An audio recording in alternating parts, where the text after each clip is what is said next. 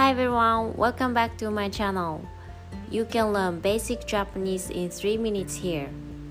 Today's topic is I went to the movies for the first time in 6 months in Japanese.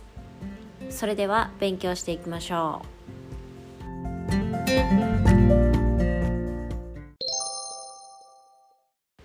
I went to the movies for the first time in 6 months.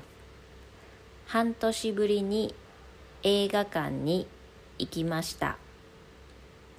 半年ぶりに映画館に行きました。半年 means 6 months.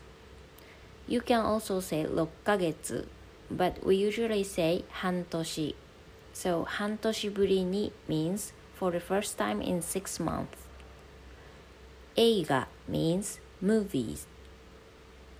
映画館 means movie theater. So I went to the movies means 映画館に行きました。映画館に行きました。Let's practice with other sentences. 他の文でも練習してみましょう。I went out for the first time in 5 weeks. 5週間ぶりに外出しました。5週間ぶりに外出しました。5週間 means 5 weeks. 5週間ぶりに means for the first time in 5 weeks. 外出しました means went out.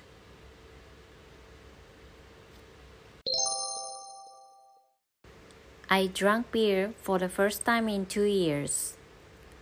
2年ぶりにビールを飲みました。2年ぶりにビールを飲みました。2年 means 2 years. 2年ぶりに means for the first time in 2 years. ビール means beer.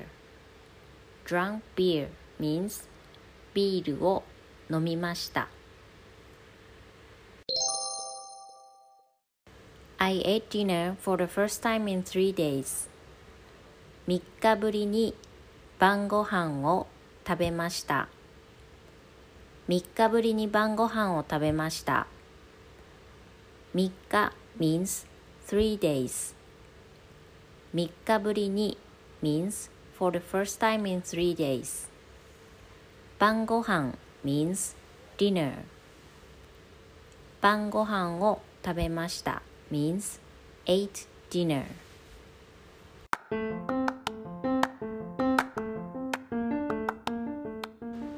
Thank you for listening to my channel and I hope you enjoyed it.